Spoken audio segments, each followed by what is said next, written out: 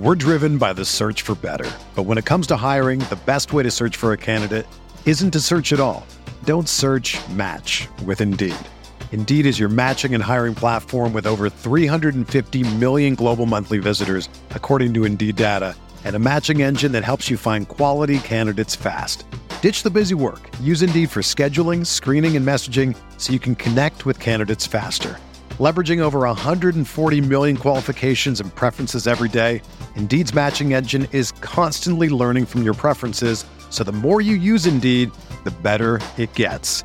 Join more than 3.5 million businesses worldwide that use Indeed to hire great talent fast. And listeners of this show will get a $75 sponsored job credit to get your jobs more visibility at Indeed.com/Blue Wire. Just go to Indeed.com/Blue Wire right now and support our show by saying that you heard about Indeed on this podcast. That's Indeed.com/Blue Wire. Terms and conditions apply. Need to hire? You need Indeed.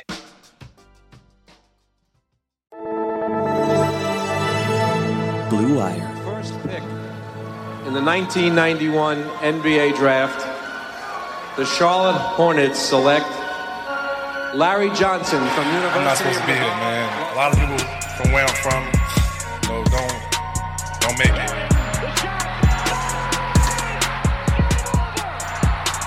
Charlotte, we're back.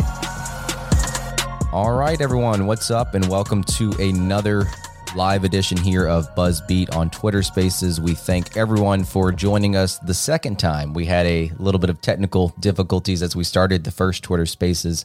It's late here. It's 11:09 p.m. after an overtime loss as the Hornets dropped to 29-30 after that disheartening loss to the Minnesota Timberwolves. As always, anyone here in Twitter Spaces, if you guys request to speak, we'll probably get you guys towards the tail end of this episode. I am joined by Lee today as we're going to recap this game. Just some housekeeping stuff before we begin. If you guys like to support us and want to know the best way how, give us a 5-star rating and review on Apple Podcast or Spotify. And then, Lee, we also have a survey that's going on right now that gives us feedback on what we're doing well and what we have suggestions to kind of look forward to. So, Lee, have you been looking at those notes as they've been coming in from the listeners? Oh, yeah. Yeah, keep them coming, guys. Really enjoying kind of getting like direct feedback from not only Twitter Space listeners, but also from folks who are streaming our podcast. So definitely keep that coming. And check out the BuzzBeat profile. Any of the Twitter profiles, I think, have retweeted the survey at this point. So give it a look-see for sure. I will also put the link in the episode notes as well. Did you hear that Karl Anthony Towns, before games, he gets hyped by watching gorillas fighting each other to their deaths? Did you hear that from Eric Collins tonight? I actually missed that. That's a heck of a nugget from EC and the crew. I wonder who, if research drummed that up or Ashley, but man, I mean, whatever he did, it worked tonight. I'll tell you that much, Rich. Yes.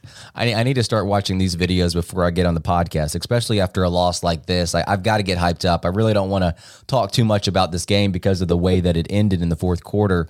It felt like a game that they needed to win, especially considering who they're playing next.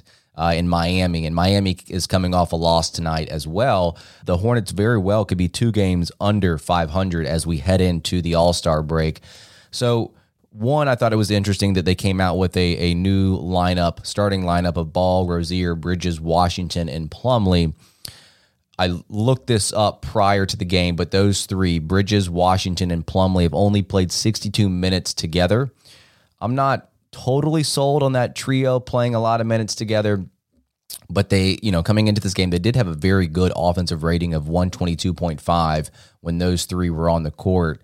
And I think in theory, when you have PJ playing the 4 versus the 5, it allows him to kind of get his feet wet from the corners, a spot that he's really shot the ball well all of his career, but not so much this season. You'd like to see him kind of pick up steam from the corners. I think tonight he was 1 of 4 from there, so he's still not comfortable finding his rhythm from the corners there. It's probably because he just hasn't shot the ball a ton from there.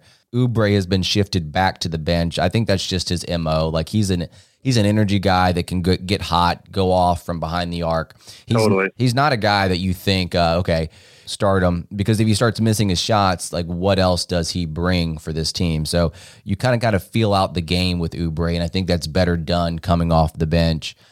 And then just one other thing, like with this team, I think the offensive rebound rate was very good from Charlotte and getting the team extra possessions, especially from Plumlee and Montrez. But I think on the opposite end, I think that's what cost the Hornets late in this game, was giving up all those offensive rebounds to Minnesota. And I think the way that they lost the lead in the fourth quarter really, I don't know how much confidence they had coming into this game, but I feel like it probably can hurt their confidence a little bit. Yeah.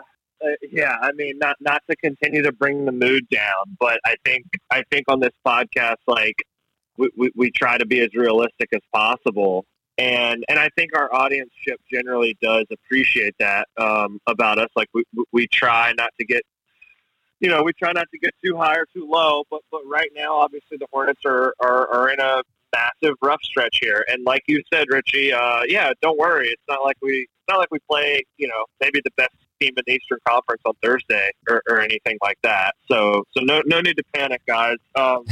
It felt like an important game in a lot of ways, like just for like general momentum going into the All-Star break. This felt like a game they had to have. It also is kind of that, like, I don't know, that psychological barrier of now being under 500 for the first time since the very, very early in the season, if at all. That is not, that's not fun to do. Is to now have lost more games than you've won. The Hornets are 29-30 now. And then also, like, frankly, I mean, Anthony Edwards goes down in the first half with the ankle injury, and like, I never want to see that for any player, but particularly a player like Anthony Edwards, who, like, I was a huge fan of coming out of college, and he's just become an awesome NBA player in his second year, and looked good. I mean, he didn't shoot the ball incredibly well in the first half, but, like, looked really good.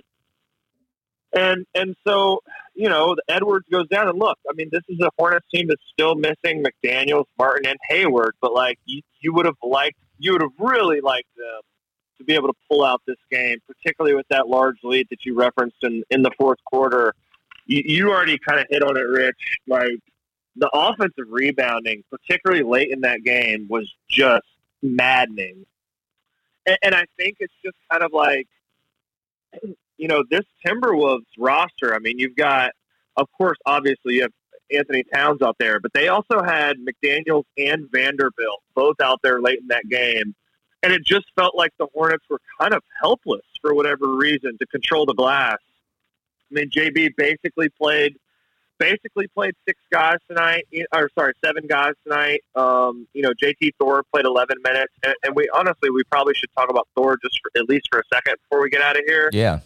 But I think this team is just that their confidence is shaken a bit right now. Their shooting is certainly shaken a bit right now. The Hornets go 8 for 33 from the 3-point line tonight, 24% from behind the arc.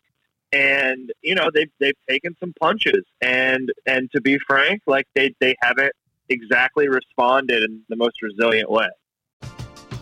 We're driven by the search for better. But when it comes to hiring, the best way to search for a candidate isn't to search at all.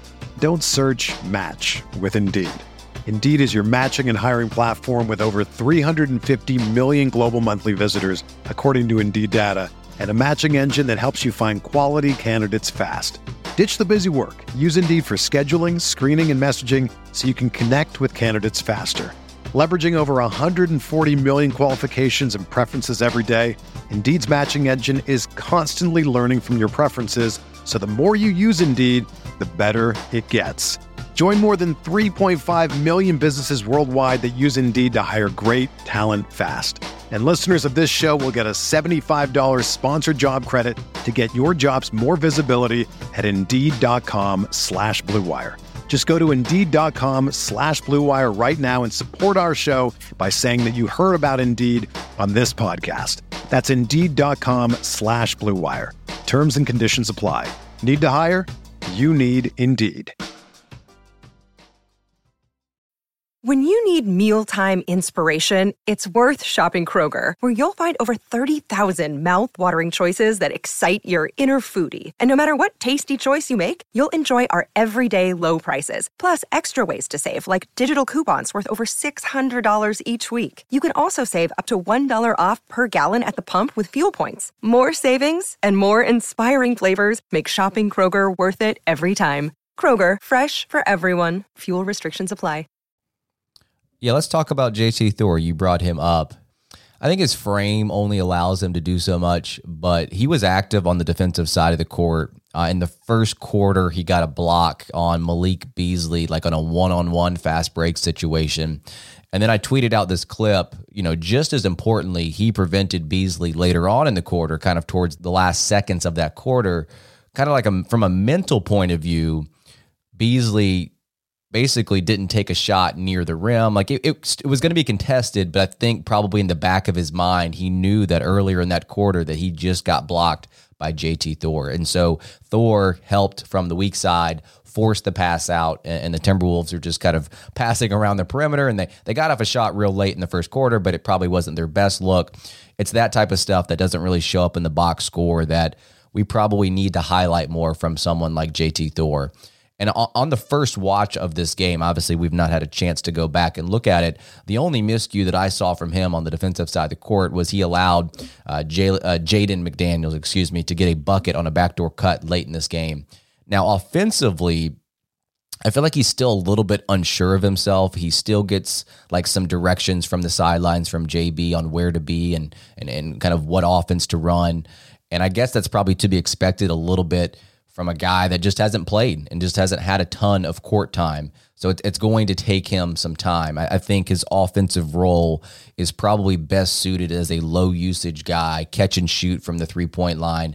I think his best play, or a play that probably highlights him right now in his rookie season, the offensive end, he had a baseline alley-oop in the fourth quarter. So he was still getting minutes in the fourth quarter when this game clearly was not out of reach for Minnesota yet. So I've liked what I've seen from JT Thor. And Evan, we'll get to your speaker request here in a second after we finish up our thoughts on JT. But Lee, what do you make of JT Thor so far, and maybe how he fits on this team moving forward in this season alone? Like, do you think that this spot minutes here and there for 11, 15 minutes a game, is that going to continue?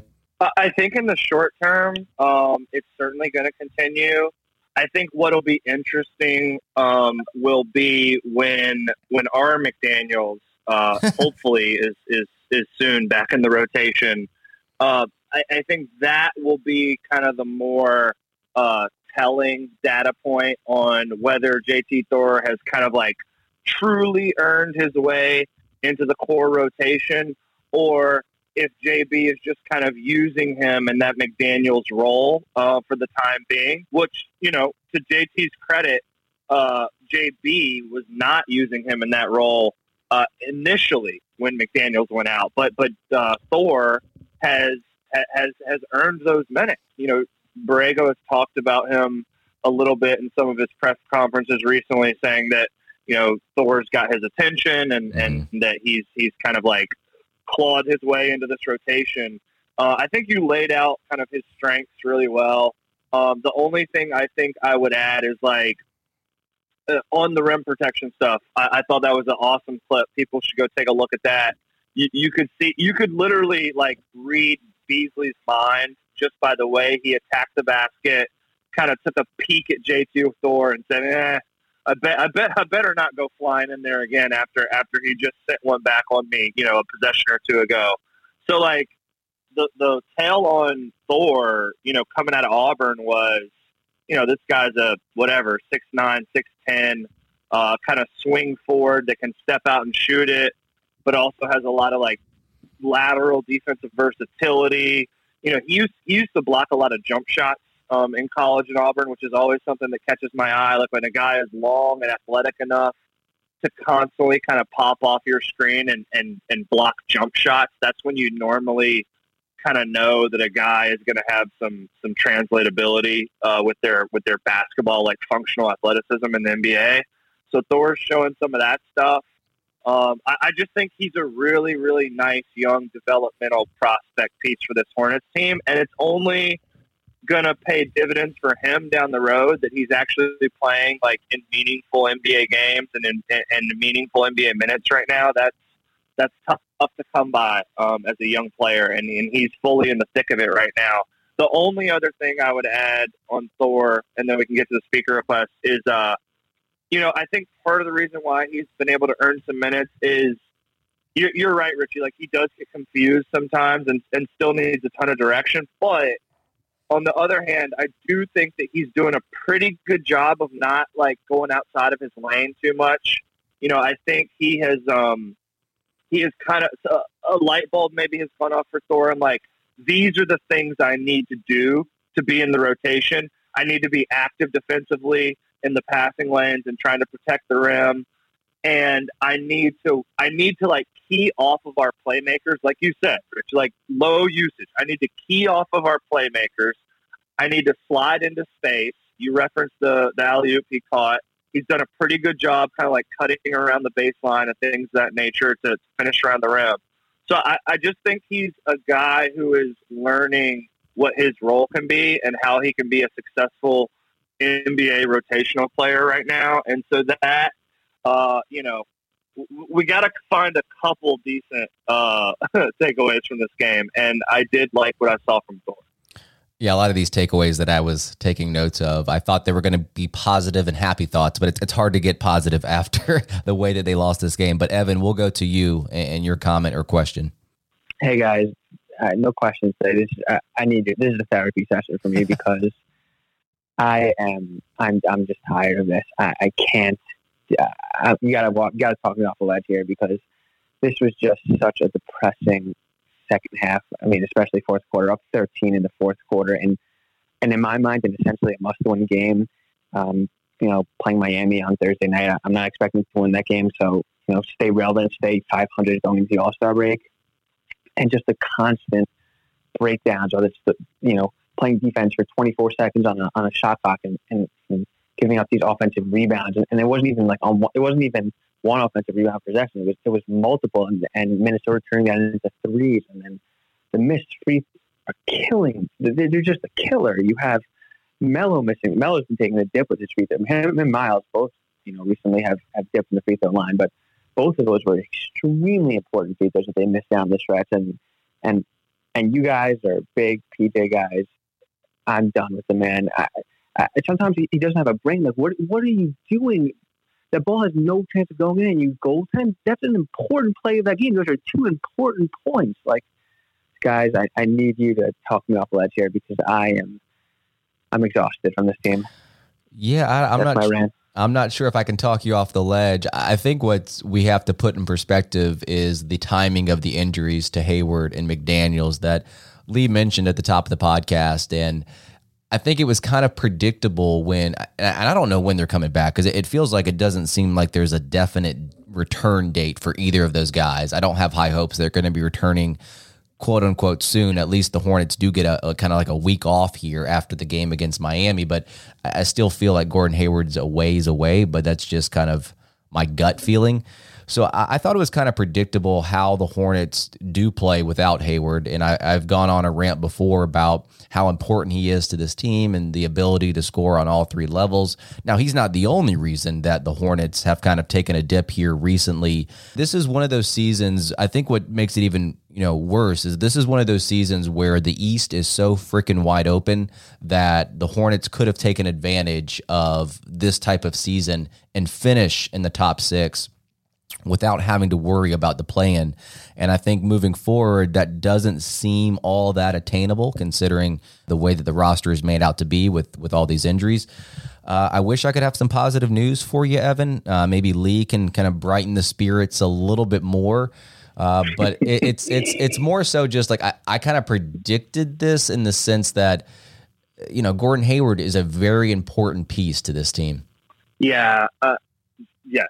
Like Gordon Hayward, I think one of the most pointed parts of missing Hayward is, and this is something we talked about a ton in the preseason as we were trying to kind of figure out this new roster construction. And one of the main themes of us kind of sussing through that in the preseason was like, we have pushed in all our chips into kind of like the LaMelo Ball as the offensive engine. And obviously, like, LaMelo is fully capable of that. And I would still say, like, even with this massive losing streak we're on, watching LaMelo continue to develop and improve, and like, he wasn't great tonight, don't get me wrong, but just generally, like, that still keeps me, Evan, from running off the cliff. Like, we still have a 20-year-old with the keys to our offense that is an all-star, obviously, and is just, like, improving at a rapid pace and has instincts and size and passing ability that is incredibly uncommon. So, is this roster the perfect roster around him right now? Absolutely not. And PJ has been really frustrating, and I've been very hesitant to, like, make any sort of declarations about, PJ like regressing as a player, because I do think he's made strides on the defensive end. Like, I truly believe that. He's had some massive defensive games this year. Even in this game, he had 4 steals, had a couple huge deflections down the stretch, but the offense is just, it's MIA. I mean, we talked about it a couple weeks ago at length. Brian made some really good points about, it's not rocket science. Like, you can see that PJ is incredibly hesitant to do anything on the offensive side of the basketball floor besides catch and shoot, besides pick and pop, or, like, maybe an occasional cut to the basket. But, like, he's just a shell of himself offensively. He hasn't shot. He's still shooting the ball pretty well on the year, but he hasn't not shot the ball well over the past 4 to 6 weeks. So I tweeted this. I think it was last week. It's like where is PJ Washington? He's a guy that we needed to kind of, like, pick up some of this. And look, he's not going to be able to pick up Hayward's playmaking. And I think that's I'm rambling here a little bit, but I think that's the point I was trying to get to earlier, is that when Hayward's out, there's just way, way, way too much playmaking responsibilities on LaMelo Ball's shoulders. And, like, he's incredible, and he does a great job of shouldering it. But Hayward is that subtle half-court offensive organizer. He's that subtle end-of-shot clock, tough situation, get you a basket or draw attention and get an open shot or an open finish for a teammate. Like, I think the Hornets fan base, and Richie has been all over this from the beginning, but I think the Hornets fan base has grossly underestimated the nuance of Hayward's, like, offensive ability and what he does for this team. Terry Rozier has done a decent job in spot kind of like secondary or backup point guard minutes, but that's just not his best self. That's not a recipe for efficient offense over large sample sizes. And so, yeah, I don't know if any of that is talking you off the cliff, but what I will say, the last thing I'll say is this week break that Richie referenced for the All-Star break could not be coming at a better time unless it came a week ago. So, like, for the Hornets to be able to, unfortunately, have a really tough game with Miami on Thursday, but then to be able to not only, like, recalibrate and maybe get some of their confidence back, but also potentially get a little bit healthier is where we're at. And look, I mean, the Hornets have a 1.5-game lead on the Washington Wizards right now, who are in 11th. The Hornets are still in 9th. So that 3-game lead that I think we referenced like 2 episodes ago has already been cut in half. If this Charlotte Hornets team misses the play-in altogether, like I said a couple episodes ago, I think there's going to be some massive kind of revaluation going on. But let's not go there just yet. Let's see. And the last little piece of optimism I'll give you: the Hornets have not shot the ball well over the past month, and they're still one of the better shooting teams in the league over the full season sample size. So I think we are due post All-Star break, like mathematically, the Hornets are due for a nice shooting stretch, so maybe we'll get that. Yeah, well, that's very well put, Lee, and trying to put a positive spin on what's happening here. And to your point, LaMelo Ball is the future of this team, and obviously this is his second year in the league, and they're moving forward, and they're going to build this team around him. And speaking of LaMelo tonight, he did foul out. He was one of the few players tonight that actually had his 3-point shot working. But I will say this, like, his floater didn't seem to be on tonight, and that's something that he tends to shoot in the mid-range a lot. I swear he attempted like 6 or 7 of those things in the first half and only made like 1 or 2 with the way that Minnesota was defending him and kind of dropping back and maybe protecting the lob at times. This is just something that I want to talk about with LaMelo because, again, this is not a negative thing by any means because he's such a young player and he's got tons of years to grow, tons of room to grow, and he's still borderline all-star player this year. He got in with the replacement nominee. His mid-range game is something that I would like to talk about because if teams do sag off and take away that lob, whether that's to Harrell, whether that's to Bridges or any kind of future teammates, he tends to have this propensity to kind of run and float and hit the floater.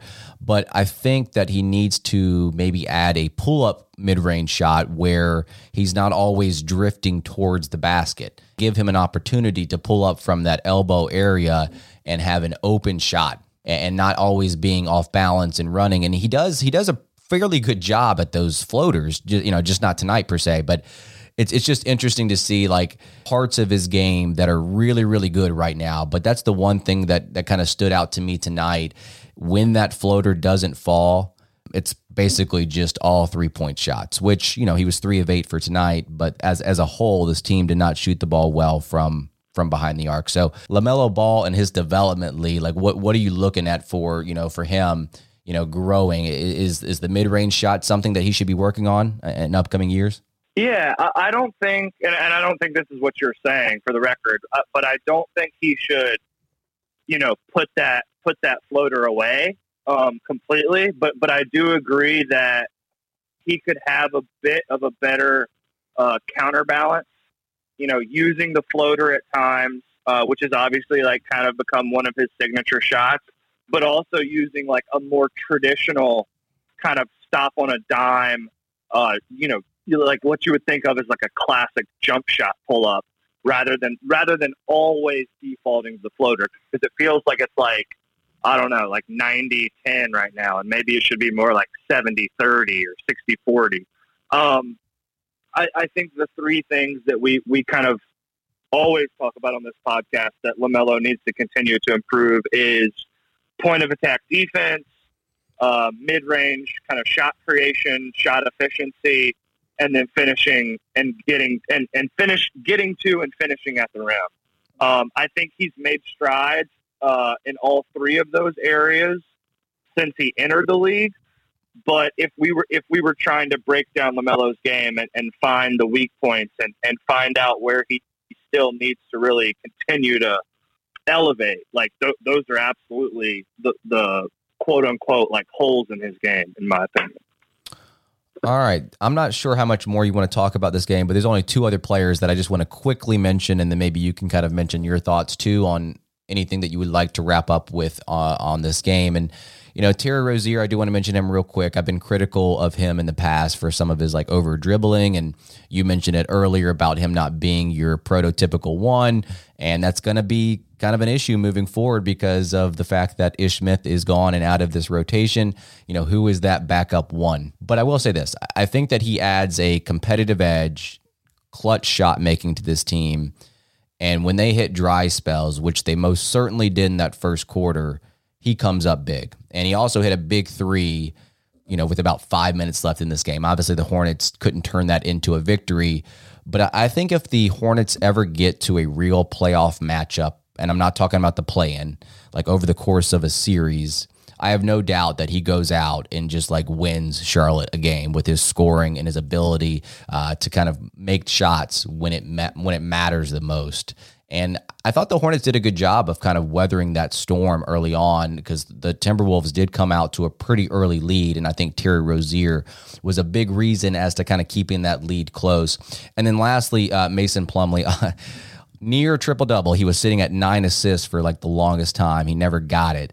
He's a very good passer. I think he has the capability of seeing things that others don't. He fits it into tight spaces. But the one thing that can get him into trouble at time is the fact that he's overeager to always go after the ball and to grab a loose ball. He got a foul where he dove at, I can't remember whose legs it was, but got a foul there. He gambles a lot on passes out on the perimeter where the ball is like 23 feet from the basket, where he doesn't need to be making that gamble.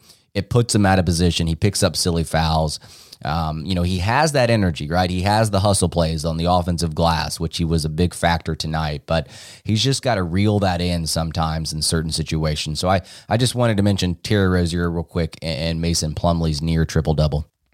Yeah, only closing thoughts I have are, I thought it was really interesting tonight. You mentioned the change in the starting lineup. We saw a ton of Harrell, Plumlee on the floor together tonight, which I think it had mixed results. I don't think it's a lineup you can ever truly close with. Look, we've literally only seen it for basically one night, but just conceptually, there seems to be a lot of issues there, particularly with offensive spacing late in games. Obviously Borrego's always really liked to play with a traditional center, at least starting games. And we didn't see very much of PJ at the 5 tonight. There were moments of it, but it was and look, Plumlee was good tonight. So, obviously he was out there a ton. Harrell was out there a ton. They were out there together a ton. I think that's something Hornets fans and our audience should be paying attention to, as Montrezl Harrell is kind of, massaged and worked into this rotation. Obviously he's already playing a ton. I just think JB's tinkering and trying to figure out the best configurations to play him with. There aren't a lot of other options right now. Like I said earlier, basically 7 guys played tonight, plus the JT Thor sprinkle minutes as well, which were fun. And I do think that Montrez is bringing an energy card to play off the bench, which has been really helpful in the 3 games he's been in Charlotte so far. I just wonder how JB is going to keep building these lineup configurations, and if it's going to eventually get to kind of a more set rotation rather than some of the experimentation we're seeing right now.